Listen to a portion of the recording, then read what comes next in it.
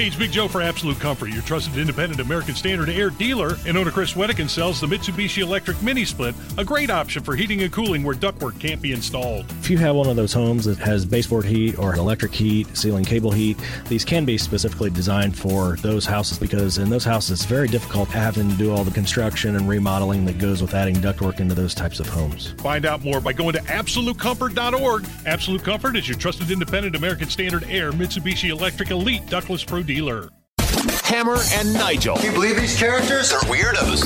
So let's rock it! Well, Hammer, Trump says he's been informed by the deranged special counsel that he's the target of a January 6th probe and expects another indictment coming down the line anytime soon here. So I'm starting to lose track of all the indictments. There's the one in New York, right? That's Fat Alvin. At state level with the campaign finance and the hush money payments, blah, blah, blah.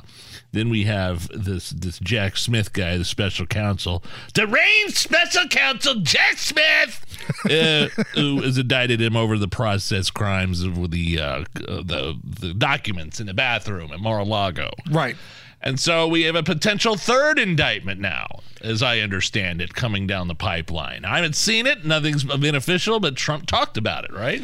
He wrote on Truth Social that he's going to be the target of a January 6th grand jury investigation. Mm-hmm. And then he goes on to say, this gives me a very short 4 days to report to the grand jury, quote, which almost always means an arrest and indictment. So we're talking January 6th stuff here, Nige. Now, a spokesperson for the special counsel's office declined to comment on Trump's remarks about this probe. And technically, the new charges against Trump are unclear. But if this is January 6th stuff, I mean, we kind of know where this is going to go, right? Yeah, and you have to remember the Jack Smith dude, the special counsel, was already investigating the January 6th stuff as some sort of conspiracy. And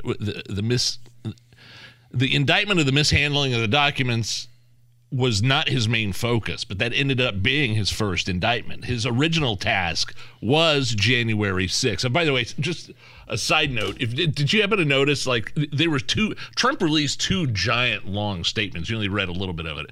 But I noticed that the statements didn't really mention anything specifically about January 6th and what happened because, I mean, I think somebody in his inner circle got to him and said, hey, remember that debacle of an interview you had with Brett Baer about the classified documents?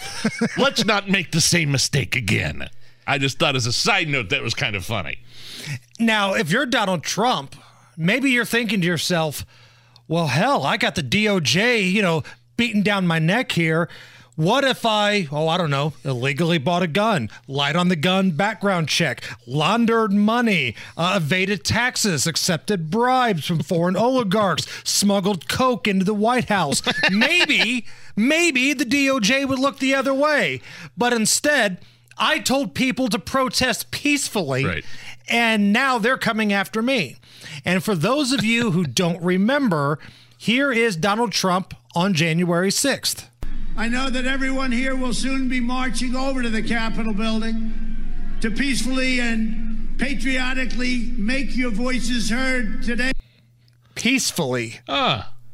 Interesting. Yeah, like he had every right to protest. Trump had every right to demonstrate the outcome of the 2020 elections. But what the deranged prosecutor, Jack Smith, what this dude's trying to prove is, I guess, what was Trump's end goal on January 6th? Screwing with the transfer of power after the election?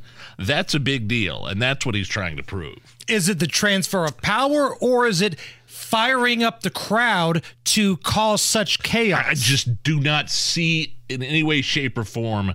There's too much. There's that speech that he gave. There's his Twitter. I mean, he went out on Twitter and said this exact same thing, right? Two separate tweets. And then there was a third one that had video that Trump claims was ultimately deleted by Twitter.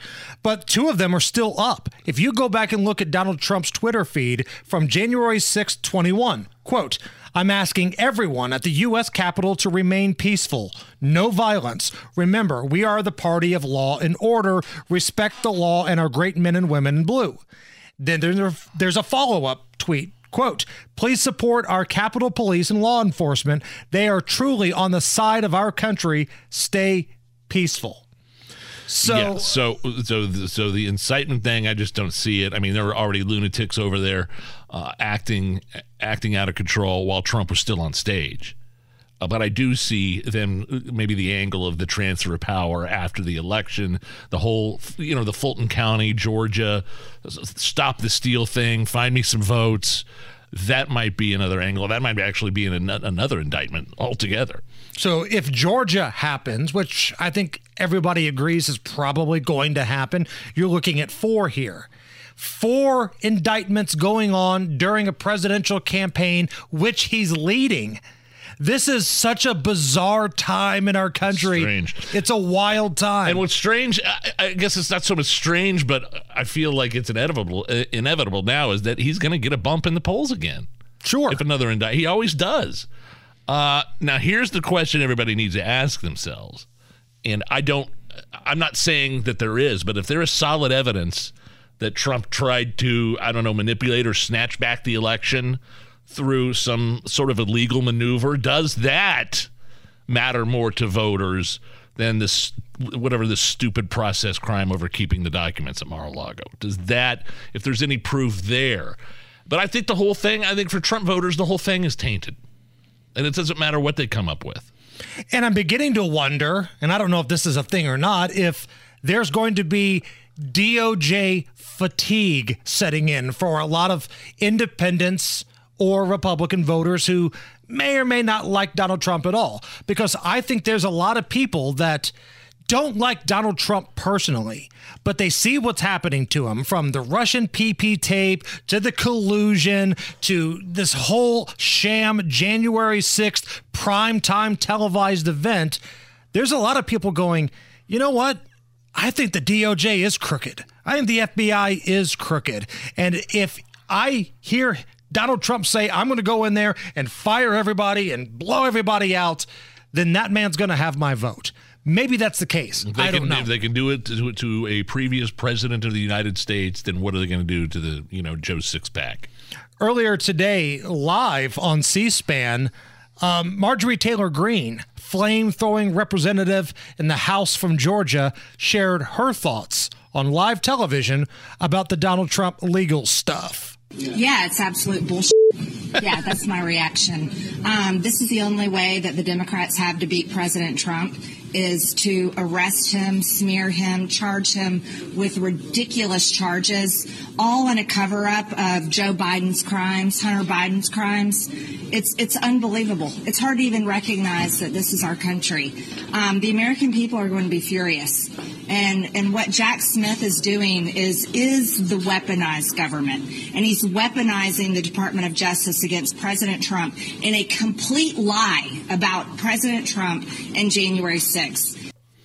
So my question is, and again, we don't know the specifics of what they're trying to get Donald Trump for in regards to January 6th, right. But if it's firing up the crowd, which ultimately led to the doors being breached and windows being broken at the Capitol building, that sets a pretty dangerous precedent for the summer of love, doesn't it? Because there are a lot of folks around this country, including here in Indianapolis, that told police to stand down, let the rioters do what they want, and people ended up dead. Yeah, interesting angle. Hadn't thought of that. I mean, look at that Ray Epps character in the middle of it all on multiple days. Caught inciting a crowd, inciting a riot, telling them to go up and go through. Right. And that guy's sitting, scot-free. Now, I get the Capitol is a federal case, and in your own backyard here, it's going to be more of a local matter.